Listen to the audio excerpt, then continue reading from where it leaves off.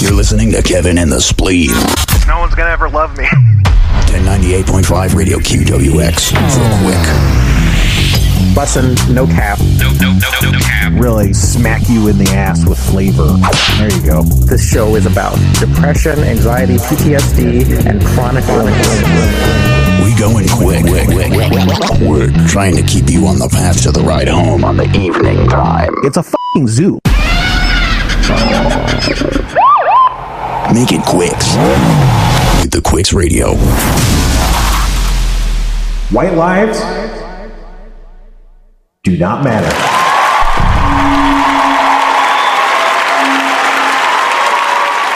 Hey, kids, you know what it is. It's Kevin and the Spleen at night, and you know what that means. That means tonight we flying at the speed of Kevin, babies. Oh, yeah. So without further ado, I'm gonna give Kevin the ones and twos and let him play all the hottest, steamiest Kev hits, baby. That's right. So, Kev, why don't you get that rap beat going and start a nice freestyle rap to kick us off? One of these days, I'm going to just surprise you and have been practicing freestyle rap for like the last 3 months and just blow you away. That's what I was kind of, yeah. I always wanted to do that at Harmontown. Not that I was ever that good, but yeah. Yeah, no, I'll drop the voice. Why keep it up? Yeah, no, that would be really funny. That would be really good if that happened. I don't know. It would be cool to rap on the podcast, just as our quest to continue to try and copy Harmontown continues. But you know, I don't know if I can music. I don't know if I can find this, and I swear I have no memories. I normally do not drink, as I've mentioned. You know, I'm not a drinker. Sure. At one point, I was given Jello shots and told they had almost no alcohol in them, and I ended up singing the song "Rap God." I don't even know that I don't know the lyrics to that, but there's a video. I've never heard the song. I've never heard the song "Rap God," but there's a video of me singing it. Yeah. So I need to find this video, and if I can find it, I will for the world demonstrate this. That I apparently, when I'm drunk enough, can rap. Hell yeah, that's awesome. I would love to check that out. But yeah, I don't know. It would be cool to rap on the podcast. It would do a bad job, but we need to have the music on my side locally because, you know, I'm on a delay or whatever. So that's a whole issue. But hey, that's okay.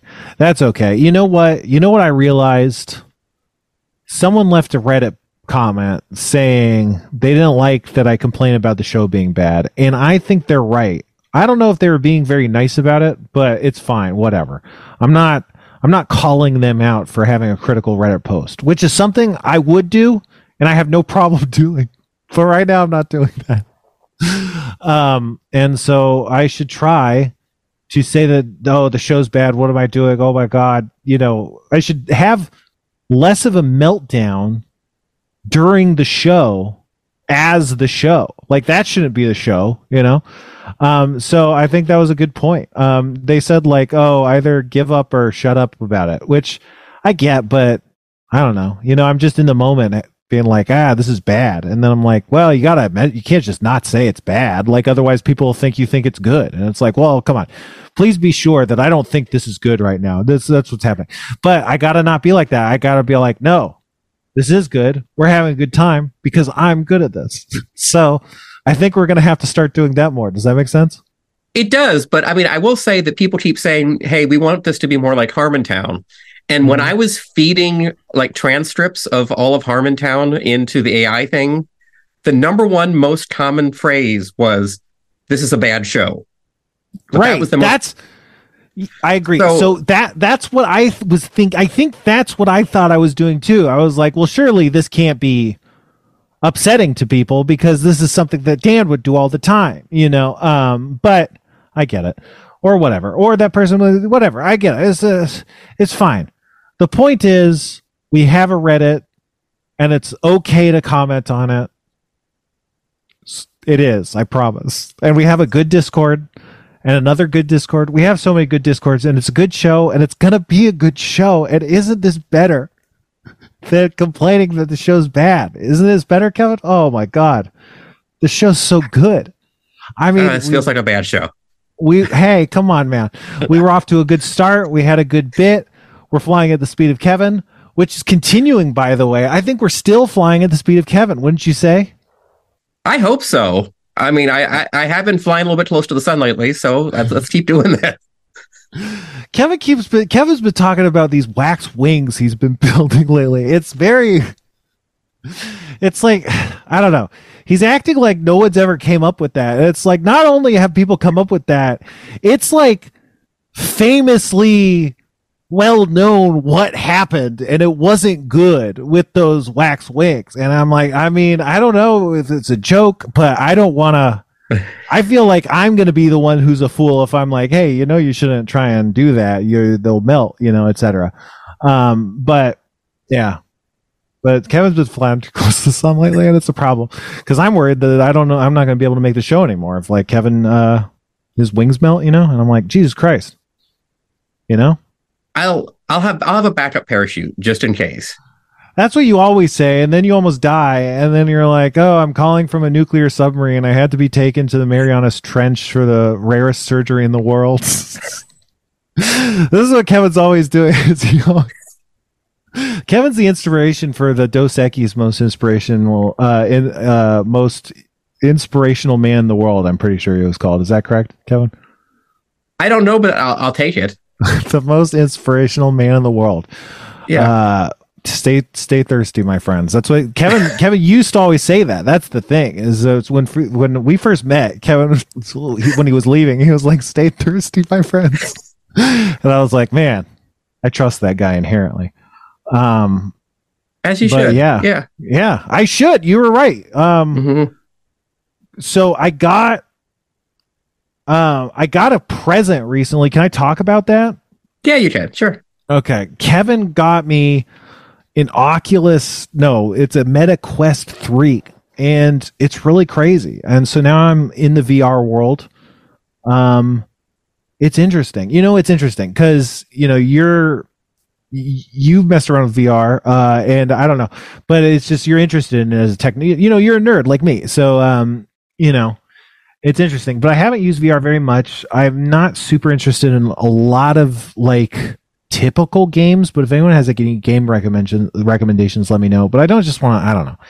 I don't just want to play like random games. I don't know. I was playing Demio with my friend, which is like this kind of board game almost, but you have like a virtual perspective on the board game, and you can also shrink yourself down and be like the size of the board. Not that that matters mechanically. You still are just moving it around, but it was really fun. And I was also playing, I could mirror my computer to it, which was interesting because I was just trying to see like what all I can do with it. And I played Magic Arena off my computer on it, and I was just sitting there seeing these big cards and like dragging them around with the hand controls instead of the mouse. And it was really awesome. I was like, I fucking love playing. It felt like playing Yu-Gi-Oh in the anime where they have those big holograms and stuff. It was really fun. And something about that was really cool. But then it's just, the thing is like, you become aware that there's like screens right in front of you. You kind of drift in and out of realizing that. But that's the thing is like, I could play it on my computer and I won't have it in front of my eyes. And then I do have it in front of my eyes, and I'm like, I wonder if this is going to be bad for me, And so I think like that's what's interesting, because I was thinking about using like more apps, less games, but like, because the Vision Pro's coming out. So it's like, VR is poised to actually potentially take off, in a way it hasn't. So I was thinking about like what other non-game apps would be interesting to develop. I was kind of thinking like, oh, it'd be cool to try and like learn how to develop VR apps, just because like maybe that's going to be a field coming soon, but using it, I was thinking like there's this higher barrier to entry, which is this knowing there's screens in front of your eyes, because like you could do a spreadsheet in VR and it might be really cool, but is that really coolness worth being like, but I don't have to like have this inches away from my eyes. I can look at a screen a couple feet from my head, and that seems like it might be better for my health. And these days you can't trust companies are going to care about your health meaningfully. It's like, what health problems have phones caused that like we never thought about? The backs, the elbows, the wrists, everything, the shoulders. Like just using phones has caused health problems, and there's no way to know because you need long-term studies and no one's going to pay for them and they take too long anyway. So it's interesting. I wonder how it's going to be for people's eyes, but it wasn't too fatiguing. It's just something you're aware of, I don't know. Whatever. We're at the speed of Kevin. That was at the speed of Spencer. We got to slow down or speed up. Who knows? What's your take of all of VR? Great. So question. Good show. It's a good show. I get it is. This is a fantastic show. This is our best yet. I get motion sick really easily, so I can't do a lot. Like I really wanted to play the Resident Evil game. But like I lasted 5 minutes in that before I was like, nope, I can't do this. But there are some apps where like, you can go like it's like a video that's playing, but you can like virtually walk around the Eiffel Tower or the Roman Colosseum or things like. And I really enjoy doing those things. It's places that I may never visit in my life it's not the same as being there, but it feels so much more like you're there than it does just watching a video. So I enjoyed that a lot. Just seeing things, going through the forests in New Zealand and stuff like that of, you can walk around where they shot some of the Lord of the Rings stuff. And it's that I think is kind of compelling because it makes you feel like you're really there. I did get a demo of some of the Apple Vision stuff where you could do these like, basically it's sort of like 3D FaceTime with people. And it felt really compelling. Like it was way more than like a FaceTime call. It felt like literally like, I would be talking to you as though you were 3 feet in front of me. Like I'd see your body, you'd see my body. Yeah. If I move my arms, it still felt a little bit like, Nintendo Me a little bit. Yeah. That's the thing. A lot of people were complaining about how it looked kind of, like a PS1 avatar or something, Right. Like I feel like Apple has maybe released this a little bit too early, but at the same time, nothing with it is broken. It's just not polished yet to their normal level.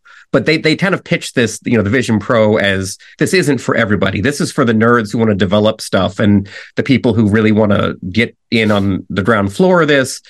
The real one's coming later. So of course. I'm curious to see how that comes out. But yeah, I agree. I've heard that a lot, actually. Did you have anything else? I feel like I cut you off.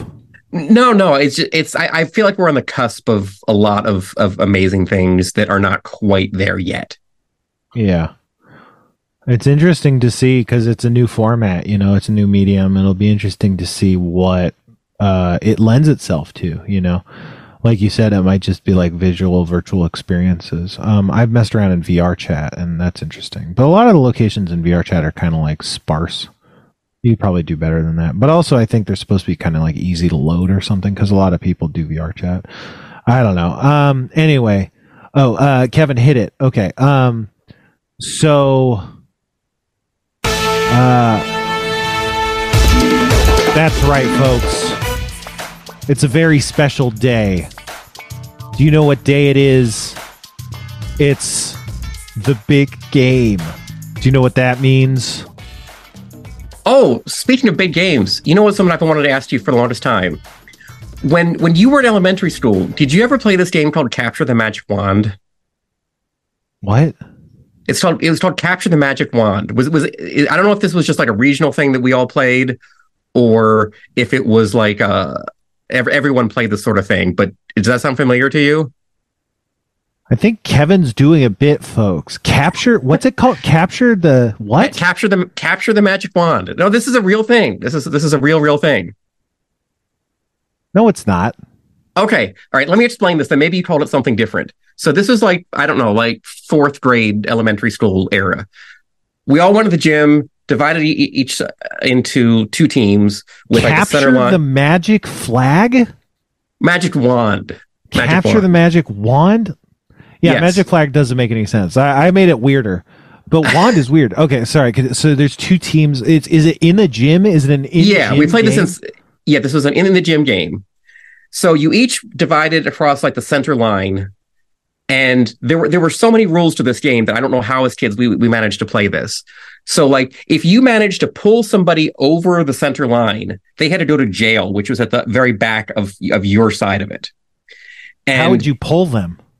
Literally, you just like tug of war, grab someone. Like if you grab their shirt, grab their arm, whatever. The whole idea was 30 kids were all like across this center line, ripping each other across the center line. If you managed to pull somebody completely over the center line, they had to go to your jail.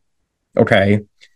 And you could get somebody out of jail, though. So, like, if your teammates were in jail on the other side of the room, if you managed to sneak past the other team and touch somebody in jail, they got to walk back for free, back to playing in the game again.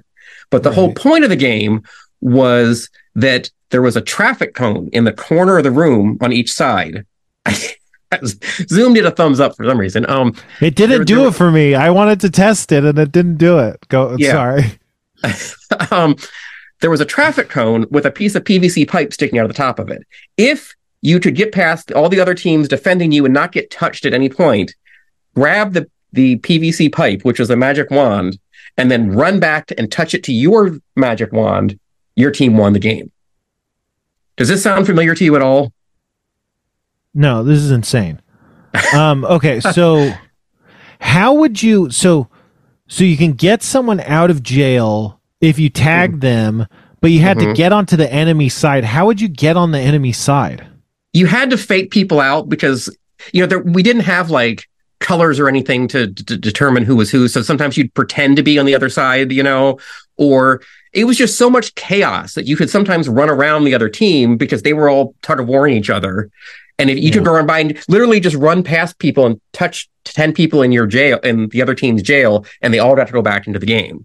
So what you would try to do is get as many of the opposite of team in jail as possible so that one of you could get to the heavily defended magic wand and then bring it back to touch your magic wand, and then you'd win. Yeah, so fundamentally, that's a very similar game to Capture the Flag. But when I would play Capture the Flag, we would do it outdoors, and we would have football flags. They're loosely clipped together, and they have, I think, 3 kind of pennants hanging off. And so, yeah, once you got to the other side, then you were free to be pulled. You could be flag grabbed. But there was not this tug of war in the middle, presumably because people would go on their own, because you'd want to go over, because you'd want to capture the flag, because that's how you actually got points. But as part of that would be posturing, kind of setting up plays, distracting to let someone else run through gap, doing stuff like that. So it was more mental, as opposed to, it sounds like yours, they would line up and physically try and essentially like wrestle points off the team, as opposed to just kind of darting around on maybe a larger field. So it does seem very similar to Capture the Flag. So that's interesting. It just took me a while to like put it together. That's kind of more or less what you're describing. Yeah. Well, see, and then the flag would be like just a cloth, like an old jersey or something. It wouldn't be like a flag. Right. And see, I think so. The problem with the way that we played this was that, 3rd, 4th grade was kind of that period where there were some kids that were like me who were like 30 pounds and scrawny. And then we had kids that were like 5'10", like adult sized kids that were also in the same, and putting them up, all facing each other, trying to tug of war. The big kids would literally just pick the little kids and just whip them across the line. Like there was no tug of war involved. It was just literally lifting some small kid up and throwing them across the line. Sure. So we all would get hurt. Every time we played this game, at least one kid was going to the nurse's office. Yeah.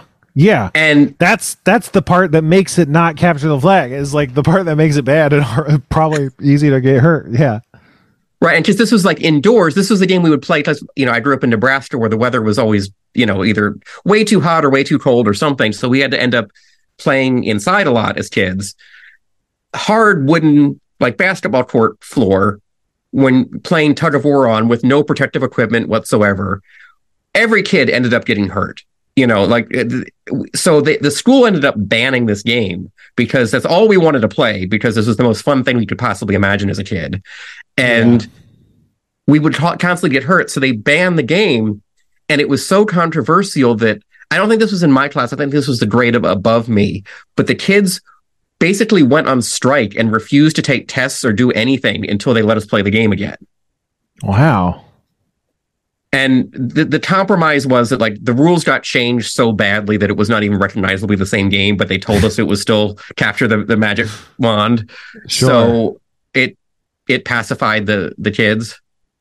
And did no one? Yeah. Did they like it was good enough for them? They were okay with it. My memory was no one asked to ever play it ever again after we realized it sucked. But that was my go-to game at that age. Yeah. So I guess off of that, I have two stories. One is in middle school. This was not high school. In middle school, there were some kids who before school, they would play football in the grass at the school. And it wasn't like a field. There were like actual more sports field, but it wasn't there. And they would like actually, I don't think they would play tackle football. It was more like two-hand touch or something. But two-hand touch, it's like, people will push you pretty hard just because they can, and they're like, "All right, I'm touching you," with two hands. It's called a shove. So you can get a little bit hurt, or it's a little bit physical, but it's not like dogpile. It's not tackling. And so they would play it, but eventually that got banned. I don't know why. I don't know if anyone was actually getting hurt or whatever, but it got banned. And then they started playing secret football, where instead of using a football, they would use just like a small tennis-sized ball. Like they would sometimes be rubber balls or kind of more toy balls or something, but just something that you could throw and wasn't a football. And they would call it secret football, and they would be like, "Hey, you want to play secret football?" And part of secret football was you wouldn't line up normally. You'd kind of just get into rough position, and then someone would hike the ball, and then you'd throw it, and then like the second it was down, everyone would kind of break formation and stop making it look like a game anymore, and kind of go back to like whatever. And so like that was a big part of it was like it was sporadic bursts of football between breaking up and not looking like you're associating. And that kept going until there was this one kid in our school named Sumit. And Sumit one time, I don't know why. I think he maybe caught a pass or something. But at some point he yelled, "We're playing secret football." And someone heard, and then they had to stop playing secret football. So that's that story of a banned sport. But the other story is a school game story, which I am not from here. I'm from Northern California, Elk Grove, which is right outside of Sacramento. It's a place where they say hella. That's where hella comes from, is Northern California. I mean, I'm sure it's in other places too, but around here you hear hella up there and less down here. Although, it's moved around. It's hella is kind of everywhere now anyway. But anyway, so that's that story. Is hella is the thing that people say. So we didn't have like our Foursquare courts. Did you have Foursquare courts or anything like the painted lines on the ground? Not to my memory, no. So like there's various kids games that they would have at our school, and one was Foursquare, where you'd have these 4 squares and you'd have like a rubber recess ball, like one of those big balls, and you'd whack it into the other thing, kind of like tennis, except you'd get it over onto your opponent's line, and up to 4 people could play at once, and you're like bouncing the ball into their thing and kind of playing a 4-way tennis. And you could do it 2 players, you could do it 3 players, whatever. You could do it all sorts of ways. It's very adaptable. But at my school in Northern California, it was a big circle instead of 4 squares. So it was a circle that was cut up into segments, like, quarter circle segments. And you could still play Foursquare at it and stuff. But we also played a game called Four Corners. And I think it works better on that kind of court, because Four Corners had like these round things, whereas the squares had these corners. So how Four Corners worked is one person would stand in the center, and they were essentially it or whatever. They were essentially like a goalkeeper or it and tag or something. And then 4 people would stand on, if it was a square, they'd stand on the corners of the four corners. But if it was the circle, there's no corners. So you stand on the intersections of each segment because there's essentially four spokes, right, of the circle that form the four quadrants. And then the outer people would have to take turns switching places. So, you know, if you were at 6 o'clock on the circle, then you'd have to switch with 3 o'clock or 9 o'clock. And then that, if you switched, that would be 1 point. But while you were switching, the person in the center could run to the unoccupied spot and steal it. And if they stole it, then they would get to be on the out. And then the person who lost their spot, kind of musical chairs style, who didn't get a base, would have to then be it. And so that's what we played, four corners. You ever play that? No. And I was thinking right at the very end, this sounds a lot like musical chairs. But yeah. It's similar to musical chairs. And so we played it there. Oh, sorry. Were you going to say more? No, go ahead. We're at the speed of Kevin, folks. But so, yeah, so we'd play that and it was pretty fun. And again, so it would be a circle. So because it was a circle, I think like it was pretty close, whether or not like the people would trade before the person in the center would be able to steal the spot or not. And then also there was like a rule where if if the person in the middle was trying to go after someone else, then you could go and tap your foot on the spot in the center, like their base in the center with your foot. And if you tapped them like 4 times, they'd be out, but they weren't out because it was essentially as out as you can be. So it's basically a humiliation. I don't know. But sometimes if there was people in line to play, I guess then you'd be out and someone else could be in the center. But yeah, so we used to play that. I moved down here. No one played it. And so I taught people how to play. And the squares and stuff were not optimized for four corners at all. The middle was basically fucked every time. Like, I don't know exactly how it worked, but yeah, the middle was always fucked. But people played a lot of four corners, and then I saw it at other schools too, and I was like, I wonder if someone else taught these people to play four corners, or if this came from like my seed of spreading it at my school, because like no one was playing it. And then by the time I was like out of those grades, like not everyone was playing it, but people were playing it. People would also play handball. So there'd be like this big wooden wall set up, and then they'd, hit the recess ball against the wall. And the handball exists, but it's like a little rubber ball. And so it's like the same thing, but with a recess ball. And yeah. So that's kind of like what the games were in my. Was your like elementary school playground ridiculously unsafe compared to like today's standards?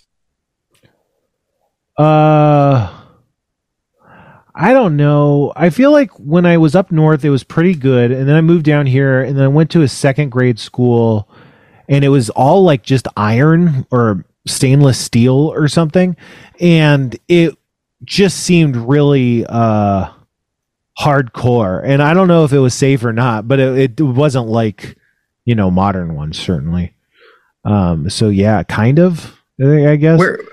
I know I'm a little older than you, but like the elementary school I went to in Nebraska, like all the playground equipment was just built by the janitor himself, like out of like pipes and stuff. Like there were like monkey bars and stuff like this, but it was literally just like plumbing pipes that he welded together on concrete, where, if you fell off, you were going to hurt yourself. And the slide had like this chunk of missing sheet metal that you just had to like not slide down that part of it, or you'd cut yourself open. And it was like that for years. It doesn't track with how I see schools today. Yeah, no, for sure. I mean, I don't know. Everything's so weird now. It's so, I don't know. I was just on a hike today, and I went to the Wilderness Center, and it was like closed, and it's always closed. And anytime I see a Wilderness Center anywhere I go to hike, it's always closed. So, it's just a bummer. And I was like, man, like, I don't know if we're ever going to get to a point where these can be open, because it's like, they're not supposed to do like amazing business. They're not part of this new like nonstop growth economy. They exist to like fill out a community and make it nice, you know, and it's like, yeah, I don't know if that's ever going to come back. It's like, it's just like an extinct kind of, and there's probably a lot of jobs that are like that are just like not sustainable in the way they were, or they've shrunken a lot, you know, that are just, yeah. And it's like, then that's the stuff that makes life worth living, you know, I don't know. But you know what else makes, wow, what? Go ahead. Were you a tall kid when you were like in elementary school? Yeah, okay. Definitely. So were you always like the first one picked for every sporting thing? No, not at all. Okay. We didn't do a lot of stuff where you got picked, but yeah, I wasn't. You know, there's people that were good at sports and they'd get picked. You know, I think I was pretty not good. I don't think size, in a lot of the stuff I was doing, I don't think size really mattered too much. See, I think a lot of the games that we played, that I'm now realizing we probably made up that the Magic Wand game was more based off of physical size than any kind of sports skill. Sure, you know, it was just whoever was bigger. Because, you know, Nebraska's a big football kind of town. You know, it's all about football, and that's a lot about just whoever's bigger wins. So I think that may be where we kind of got that from. Yeah. Yeah, well, I mean, size, I get, yeah, it does seem like it is that it felt like capture the flag if they added kind of rules that favor big people or whatever.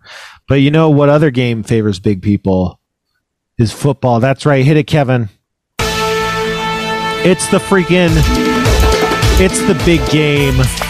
That's right. It's a football game, and you got the two sides. They're facing off on the football field. That's right, folks. I know all about. Yeah. Sorry, another high school memory here. This was a big controversy in my school. The girls' football team got banned from the whole state competition thing for the entire year because they were cheating. One of the girls had a whistle, and they would blow the whistle. The other, our team knew to ignore the whistle because it wasn't one of the refs blowing the whistle and would keep playing. The other team would hear the whistle and stop playing. So do you understand? Can I get what they were doing there? No, what? I'm sorry. Okay. I got to be honest. I was not listening. I was kind of caught in disbelief, as I imagine the audience might be. I think everybody's worried about you. But I do have a concussion right now, so yeah. Well, that's what I was going to bring up. Is there anything so for the audience? Is there anything you want to tell the audience that might explain what the fuck is like? Why are you thinking of okay, back to the story. Tell the story again. I got that out of my system. Okay, let me because I saw the look of confusion on your face, and I thought maybe I wasn't making sense. Okay, the girls' football team cheated really badly. Our school's girls' football team cheated. Why was there a girls' football team? This is why no one believes fucking Kevin. A girls' football team? Yes, they call it the Powder Puff League. Yes. Okay, a Powder Puff League. Football this is starting to sound more legitimate. Is everything in Nebraska? Okay, that's the only sport that matters. I know about Powder Puff Leagues. You won me back. Okay. So one of the girls sneakily had like a ref's whistle hidden down her shirt. Okay. They would start to play. Fuck. Okay. And then she would sneakily blow the whistle. Our team knew to ignore the whistle because it was a fake. The other team all stopped playing because they thought the ref called off the play. Yeah, of course. And then our team would go score. And the problem is they did it too many times in one game and got caught doing it. So our team got banned for the entire year from playing. We got disqualified for the whole year. Yeah, for sure. That's hardcore cheating. That's like really egregious. Yes. That's cool. That's badass. That is. They got caught. You know, they almost got away with it. Just like the freaking stinking 49ers. No, hold on. Oh, okay. Hold on. Let me look at my notes. Kevin, this is a really good show. Abed said they said Hella in Modesto. Really? So where's Modesto? Is that Northern California? That's a little north, right? I would call that not Northern California, though. It's north of here, I think. I don't know, though. And also, I have no idea where it is. Why was it's by San Francisco? So when Central. was Abed in Modesto? When is whatever.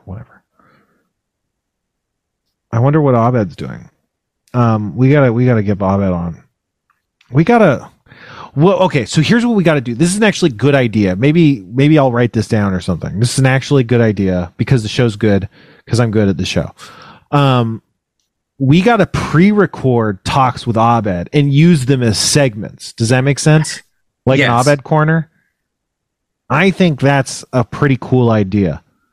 Like what grinds Abed's gears, or I don't know, because he things grind his gears. Abed says he can come on. Hold on, Abed. We might have to get. I definitely have some topics to get through. Hold on. That's why. Okay. Abed got a new computer, he says. Okay. So do you hear about this George Carlin AI thing? I mean, I know this is like culturally past already, but. Didn't it turn out to be fake or something? Or I knew something was. Okay. You tell the story. Yeah. So yeah. No. I mean, I'm sure everybody's heard the story, but just really, really quickly. Will Sasso has a podcast that involves AI. The AI on the podcast, his name is Dudesy. And for some reason, Dudesy AI allegedly was coming up with a stand-up special of George Carlin. And so it had a preface where the AI of Dudesy was like, just so you know, this is not George Carlin. This is me, Dudesy, the AI. I came up with it. We just use AI to like try and come up, like to synthesize what George Carlin's stuff was. And then we use this AI voice to sound like George Carlin. And yeah, they did a special. I don't know if it cost money or what, but it pissed off the George Carlin's kid, the George Carlin estate. And I think they were like, we're going to sue you. And then they were like, no, someone wrote it. And so that's the situation. I don't know. My friend Simon, we've had Simon on the podcast, actually. Simon said he listened to it and he really liked it. And he played me some jokes of it. And I always say I loved it, but I didn't think the jokes were bad. Like, I was actually kind of surprised that I didn't think they were bad. Like, we mess around with AI a lot, and it coming up with stuff this good was like, this is maybe not crazy better. If it was written by a human, they were probably trying to make it not feel too good or whatever, so it's legitimate by an AI. But Simon thought it is AI, and they're just saying it was a person to cover their asses. But that's what he thinks. I don't know what to think. I could honestly buy it both ways. The stuff I was hearing didn't seem so good. It couldn't have been a person, but it would have been easier for a person to write that stuff. But it also did talk about itself a little bit. You know how AI loves to like put AI into subject matter and stuff like that? It was doing that, which was like, that does actually seem like something AI would do. And I don't know that someone would necessarily think to make AI do that, I'm not sure. It's definitely not impossible, but to me, I don't know. It kind of puts the edge on AI actually wrote it, which I don't know. I'm not saying it was good. Simon said it was good. And, but I didn't think it was bad. I was surprised, but it's bad obviously for IP reasons and everything, but, whatever, it's a crazy world. That's all, I guess. I thought I had something else like philosophically to say about that, but it's just weird. This is a terrible. Okay, so this just says a comic where a guy doesn't buy gems in a game to speed up his meter, but he does buy an energy drink at the gym. Is that an interesting comic strip? Does that make sense? You get there's a kind of like there's a bit of like what do you call it? Comparison there. The gems that speed up your meter and an energy drink at the gym. I don't know. I thought you were going like Pokemon Gym for a minute there, so I was a little thrown off. But yeah. Okay. All right. That's fine. On TikTok, people are saying stands on business. That's a new thing people are saying. Like, It basically means you're cool. I think it means something more specific than you're cool. But in general, something is like, it's a positive thing to say. And so it goes around. Stands on business is the new thing. It's like, oh, this person stands on business. I don't like it because it honestly, like, people say it when people are doing things that are very much not standing on business, if that makes sense. Like, they're cool things, but they're like the opposite of standing on business. Anyway, okay, so movie idea. It sounds like a... Oh, sorry, go ahead. No, you go ahead. We're at the speed of Kevin. It sounds like a really bad corporate slogan for like UPS or something, you know, like. Yeah, like a slogan, like a business slogan, like, you know, use Taxstar Corporate Solution Logistics, you know, we stand on business or something like that. Yeah, that's what I get out of that. Yeah, for sure. All right, movie idea. Okay. So there's a guy who's it's a movie. This is a movie. There's a guy, let's say it's a girl, it's a lady. There's a lady out on a hike, and she hears a bird making some weird chirp noises. And so she climbs up a tree and finds a bird's nest, okay? Okay. And she sees there's a bird, and the bird is laying an egg. Oh, wait, it's not. The bird is giving live birth.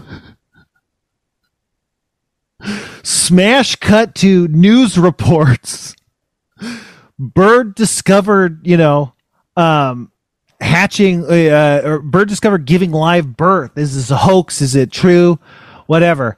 It turns out, I don't know exactly the choreography from here, but it turns out that birds have been giving birth live in the wild forever. And what the fuck are eggs? Because we've had eggs this whole time. But it turns out that birds don't lay eggs.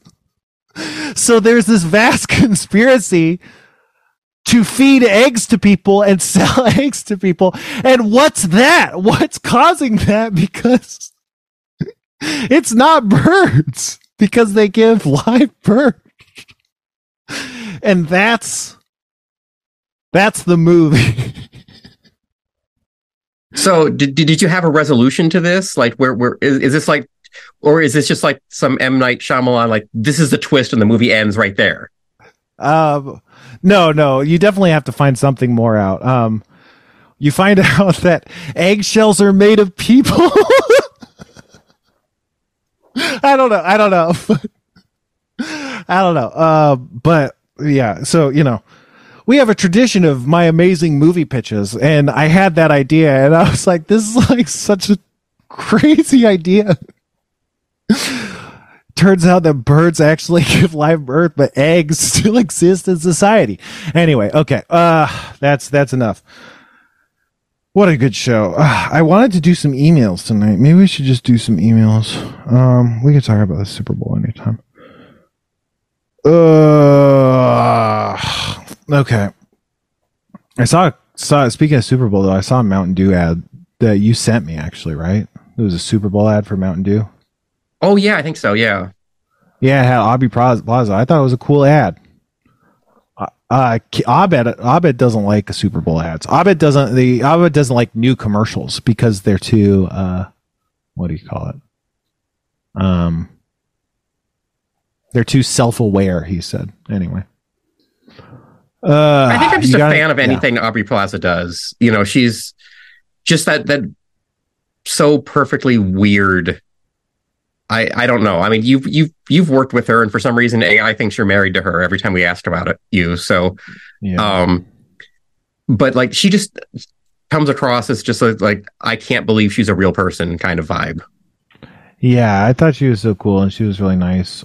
Steve worked on what was that called, Little Demon or whatever? Yeah. Which she was involved with. So Steve's like kind of decent friends with her now, which I'm pretty jealous of, but whatever. That's life. Steve Levy, he's doing well, but let's not worry about Steve Levy and worry about Rory, who writes, hey Spencer and Kevin, Spencer, I watched you in the recent Commander at Home and Tolarian Community College videos, both very fun. I'd love to try and force stranger interactions in win conditions, usually to the detriment of winning. It seems like you enjoy those kinds of decks, or what are some of your favorites? One of mine used Delina Wild Mage to duplicate Finn the Fangbearer. He has Death Touch and gives poison when Death Touch hits the enemy. Get a few copies and you can sneak in 10 poison in one attack. That's awesome.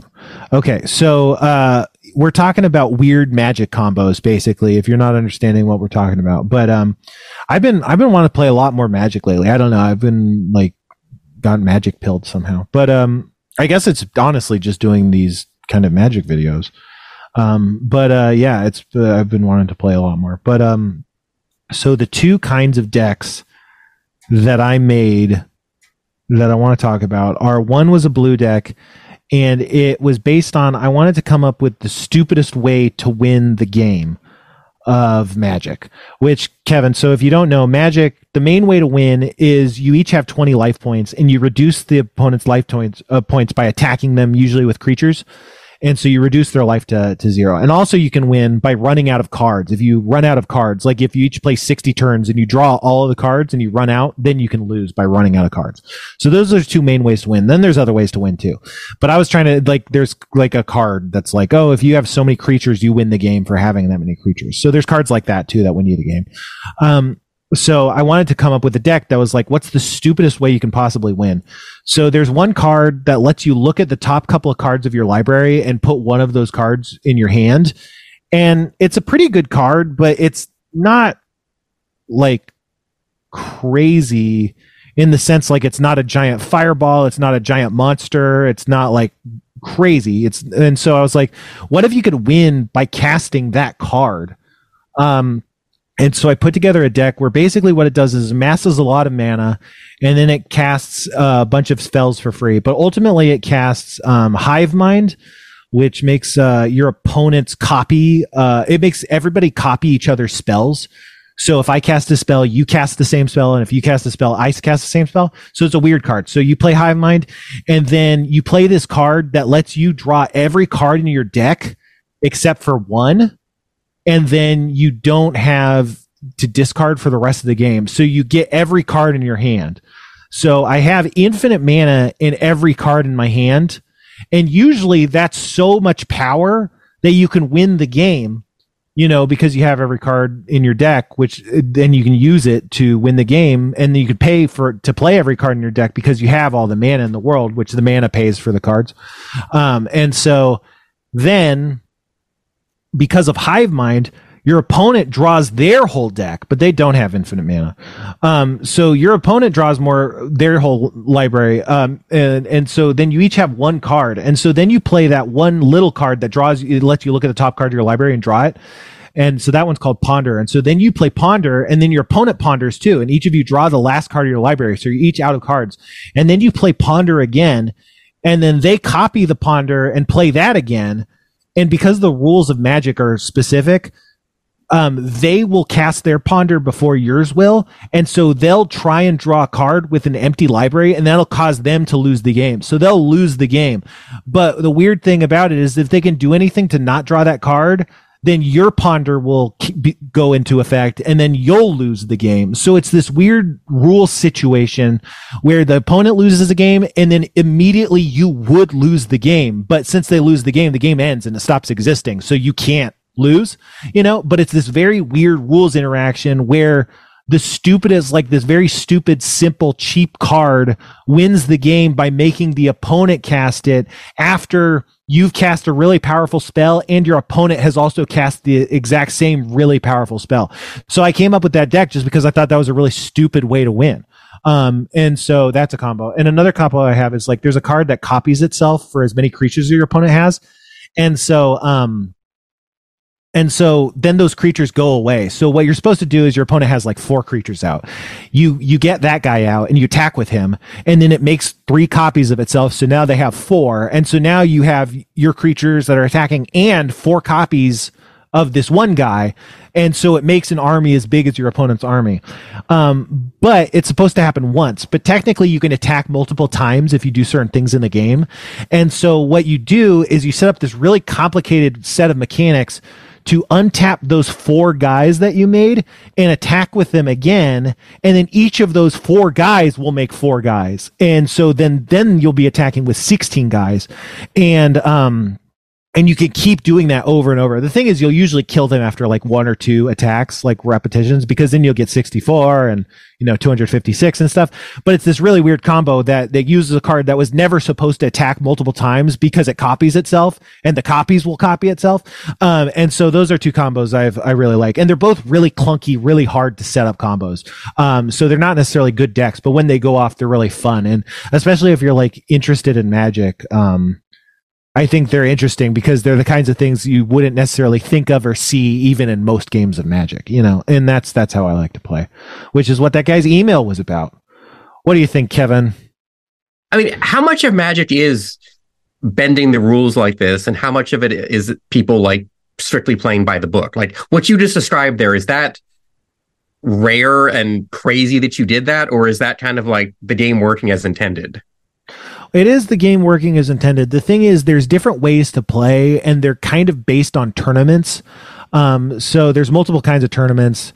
It'll be kind of like weight classes, like you kind of have a heavyweight, like high-powered decks and stuff like that.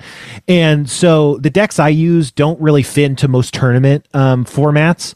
Or if they did, they'd be against decks that are so good they could win instantly, and so they wouldn't stand a chance.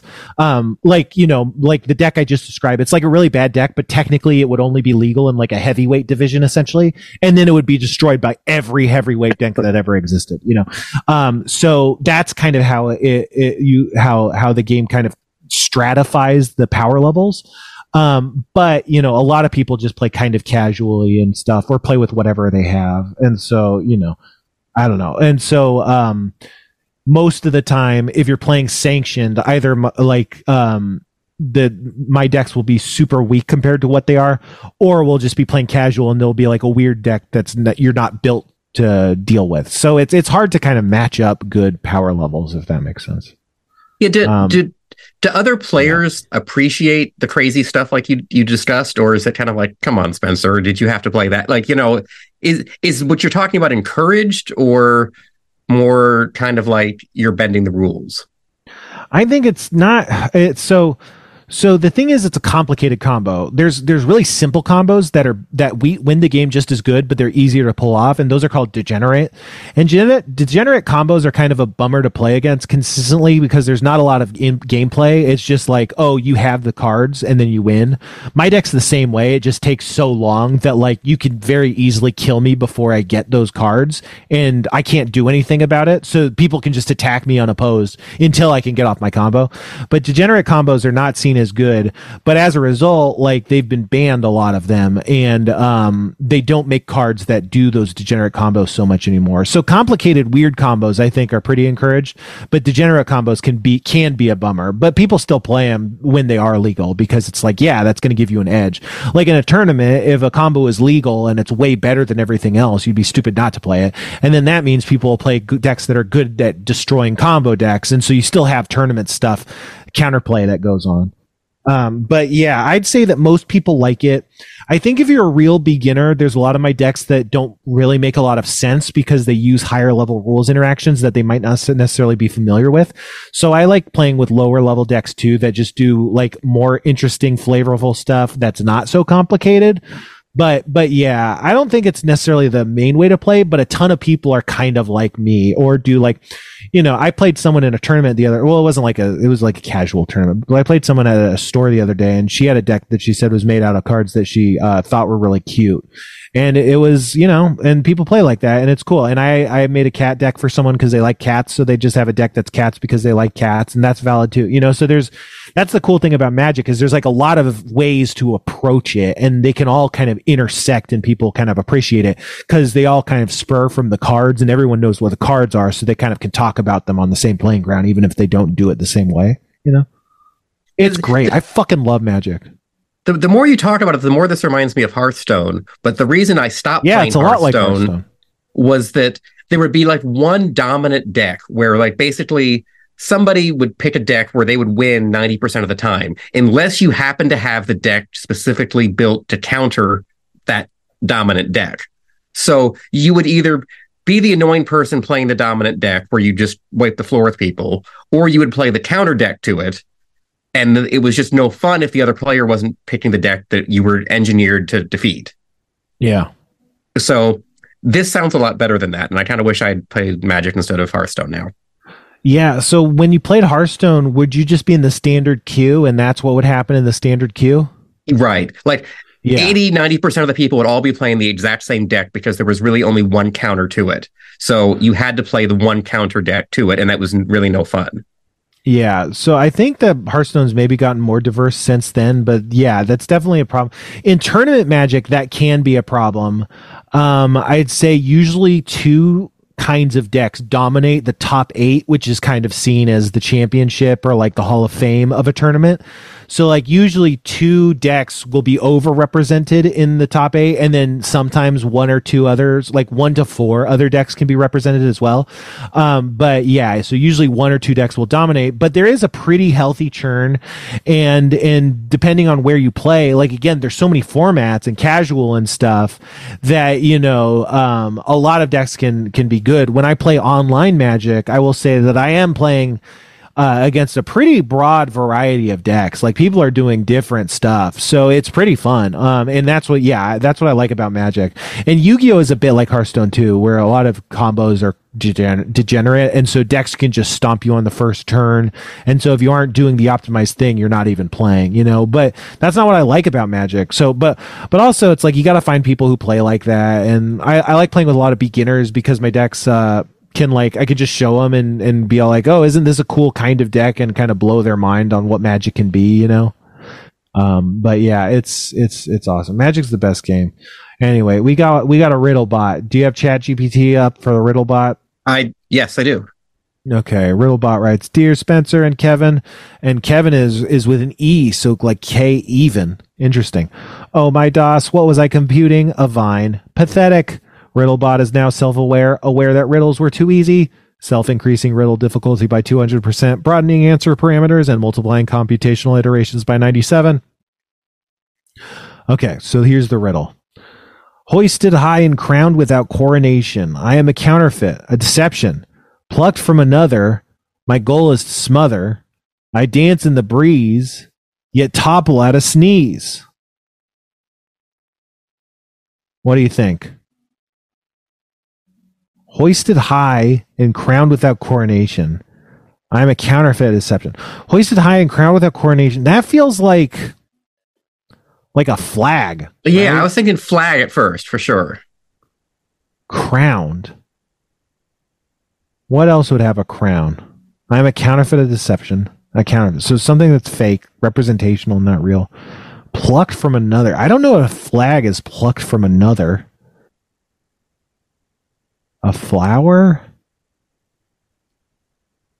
Plucked from another.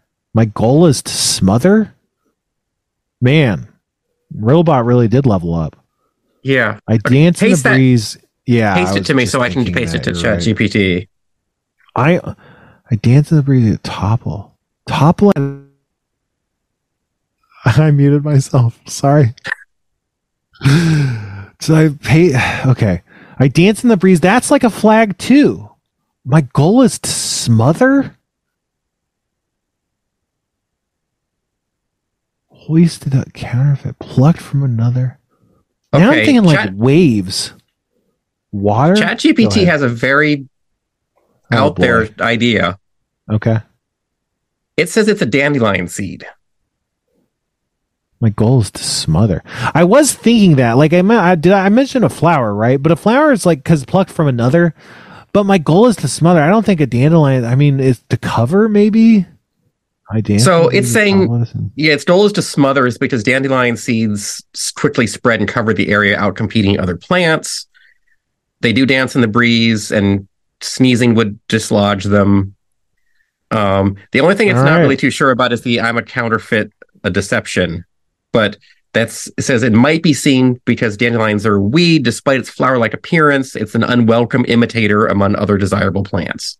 You know, that sounds like thought. You'd think if you didn't know that wasn't thinking, you'd think it was thinking. I don't have any other guesses. That does seem like a good guess. So maybe Riddlebot stumped us, but did it stump ChatGPT? Oh, this is wrong. It's also, Okay. do you want to know what this, before you say that, it has a second answer. Yeah. It says a feather would be its second choice. Feather is closer. I think my goal is to smother. Mm-hmm. Isn't necessarily something I would say. And I dance in the breeze. I get it, but that's definitely not what it does. The thing is, like, I don't think you can say a lot about it, this thing, without without revealing it. Like, I am a counterfeit of deception is the most of the essence of this thing. Okay. It also says third choice. I made it guess for third is a wig. It is a wig. It's a wig. It's a toupee. Okay. Hey, ChatGPT beat us. But you see how like it's definitely deception. It's a counterfeit. But like plucked from another, I get it because it's like could be someone else's hair or whatever. Hoisted high and crowned without coronation. I get that. That's true. But my goal is to smother. Not really.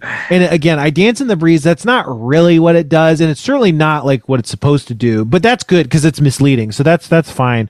But I think my goal is to smother is my only complaint. But that's okay. Yeah. Thanks, Robobot. That was the good riddle. I mean, I will agree. I think the smother probably threw us off more than it should have. I think the thing about riddles is like they're kind of about like, I don't know, like the way people see the world and culture and stuff. And I don't know if culturally I would have thought of wig or toupee really obviously, but I do think that's a good riddle. But I think like some riddles are like harder to get because you don't think of those kinds of things as existing. You know, it's just not in your mental space. I just don't really think of toupees or wigs. Like I know they exist, but yeah. But thanks, Riddlebot. I appreciate it. Okay, how many more should we do? What? I almost just fucking muted myself. I didn't, right? Yeah. No. No, I went through my notes already, so that's the notes.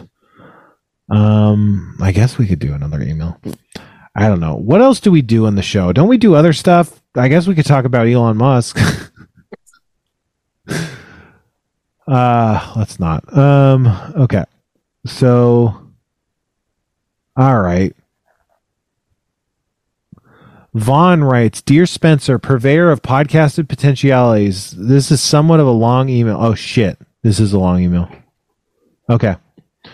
It's full of my thoughts and hopefully free of malarkey. Any malarkey present in this email is not intentional. This email is a full malarkey free zone. And then he's pasted a picture. It looks like a sticker, like a bumper sticker of Joe Biden in black and white. And it says, he's licking an ice cream cone wearing sunglasses. And it says, no gods, no malarkey. Okay, I must admit, your on-air response to my last email, D&D player appreciation, was a little unexpected, but ultimately helpful. I enjoy your commentary about political and pop cultural phenomenon, and having that perception towards more of my player request was a bit jarring.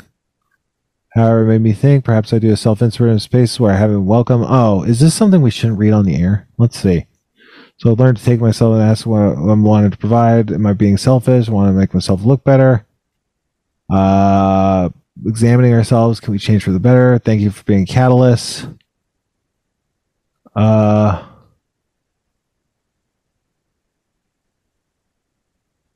So I think this is like a response to what I said on the last podcast, so it doesn't make a ton of sense because I don't think anyone is like remembering what I was saying, you know. So it's like, and I don't remember what I said really. So it would be hard to like explain contextually what this email is about. But he's being nice.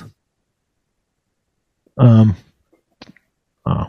tried to catch a fly if you're listening to the podcast. Did you see me, Kevin? I did. I hoped you caught it. Yeah. He's saying that it seems like I want to move away from D&D.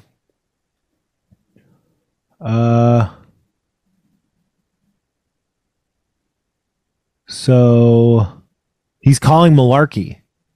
He's calling malarkey on me having low self-esteem is more or less the gist of this. And he thinks I'm cool. Well, I appreciate this email. Sorry. I probably should have just read this. We got to read these before we go on the air. But that's okay, because that's not a mistake, because this is a good show, because I'm good at the show. What do you want that happens to be is what he asked me. And that's the thing, is I don't know what I want that happens to be. That's the whole problem. I like having a podcast. It doesn't have to be this podcast. It doesn't have to be done like this. I like having a podcast. I don't work very hard on the podcast, and I like not working very hard on that. So I'm not incentivized to like really figure it out, but that's fine. I mean, it's not fine. I mean, it is fine. It's good, and the podcast is good, and I'm good at it. But yeah, we're figuring it out. But see, now that I'm good at the podcast, maybe that's what we're figuring it out, is that in fact the podcast was never the problem. It was always good the whole time. The real podcast was in you. Right, I think you're right. What do you think about all that? Sorry, that was a great moment in podcasting. That was. No, I think we're just kind of making this up as we go along, and it's, for some reason, more people are listening every week than the week before, so we must be doing something right. It's another one of Kevin's lies, but hey, whatever. No, I mean, I like doing it. It's fine. That's the thing, is that like I could put a lot of effort into it and maybe feel better about it, or it could be better. And I probably will do that at some point. It's just easy to not do that. Anyway, Vince writes, "Hey, Spencer and Kevin, a couple episodes ago, you asked for more emails, so I thought I'd drop you guys a line. I appreciate your efforts to eat healthier. To me, a big fat guy, it's the hardest shit in the world. I love shitty food, but it's become imperative to me that I need to change my eating habits." He had a recent hospital stay, so he said it's been a good motivator. Could you speak to your experience finding motivation, the will to break bad habits, resist temptation, stick to your goals? Personally, I lack the ability to self-motivate. I need external motivation for anything, a paycheck, a deadline, someone else counting on me, etc. In that case, I can do anything and everything. Is this probably your experience? Kevin, I'd like to hear your thoughts on that too. Thanks for all the laughs. P.S. If you want to hear my hospitalization, I'll talk to you about it. Yeah, we had Vince on recently. Yeah, he almost died. That was crazy. So I don't know. It's hard to find motivation and the will to break bad habits and stuff. I don't know. I think the main way I do it is I have these just like structural habits that I've been trying to build up. And I find if you're trying to do too much, it doesn't work. And if you're trying to do too little, it doesn't work. For me, at least, it has to be enough that it's like something I'm like thinking about a fair amount. But not like, it's not like everything. I don't know. And it also took a bunch of like stages of discovery to figure out what tools I was gonna like try and apply. But like I lost a lot of weight in the past, and I basically used a lot of what I learned from that to lose weight this time.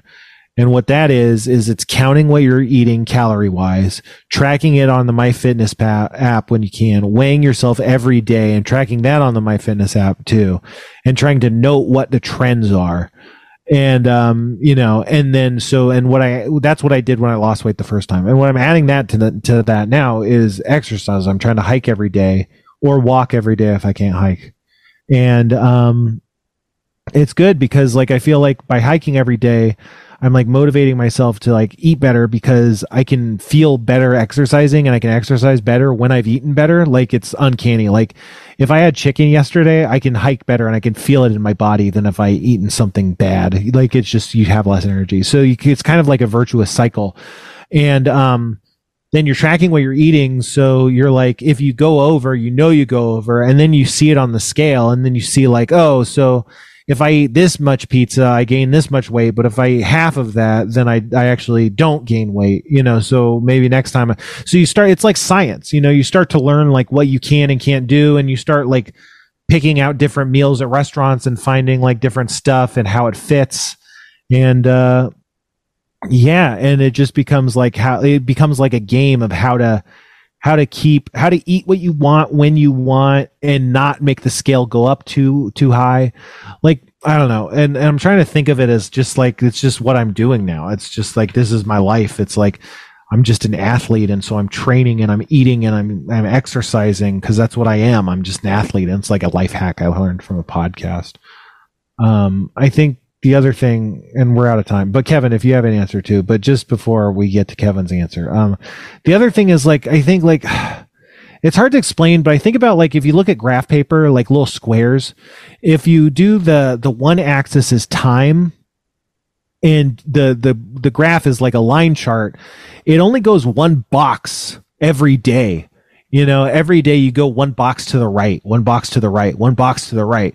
And then you can basically only ever go one box up or one box down, or you could stay the same. You could gain weight, you could lose weight, or you could stay the same. You know, or you can have an exercise day, a healthy day, or you stay the same. And so like, obviously if you get hit by a car and like become paralyzed or something, that'll knock you out more than like one square. But usually you either have a healthy day or an unhealthy day. And the best you can do is try and stack up more healthy days than unhealthy days. And like the worst an unhealthy day can be is one unhealthy day. Like it's not going to ruin your life to like fuck up even a bunch of times. You just got to look at the long-term picture and make sure you're trying to get more good days than bad days, you know, and that's a good way to think about it. Another good way to think about it is trying not to build negative associations. Try to do workouts you like and can enjoy. What happens is you start to dread exercise, you start to dread dieting, and you build these negative thought patterns, and those are always self-defeating. They always lead to things stopping. Like you stop eventually. The more you build negative associations, the more you make excuses and you don't do the thing. So whatever you can do to build positive associations, cut yourself a break, congratulate yourself for eating a single vegetable as opposed to getting mad that you ate too many calories or something, you know, just reframe everything positively. It's all good. Even if you went to the gym and you got anxious and you went home, it's like, at least I went to the gym, even if I didn't work out. Like just be happy with anything. You had a bad workout, at least you went out that day. So, that can be really helpful. Sorry. I know we're out of time, Kevin. You have anything though? Real quick, about just the question. I mean, yeah. You know, kind of my motto is just can't stop or I'll die, and other people need me. So I got to keep going, you know, whether I want to or not, for other people, I have to. And that's what keeps me going. Yeah, it's just about finding the tools that work for you, building a structure that creates success, and then worrying about the structure, not the results. Be like, is something about the structure broken, or do I just need to stick to it a bit more? You know, just build tools. What I've been thinking about is that's what it's all about. You build all these tools that create success, and it's not about attempting success. It's about amassing the tools that create success, and eventually success is created somehow. You know, and that's where I leave it. Is think in terms of that. I think is a healthy way to live. So I don't know. Until next time, we like to end the show the same way we do every time. So shit. Bangkok, Oriental City, but the city don't know what city is spent. The creme de la creme of the chess world and the show of everything. That's Yul Brynner.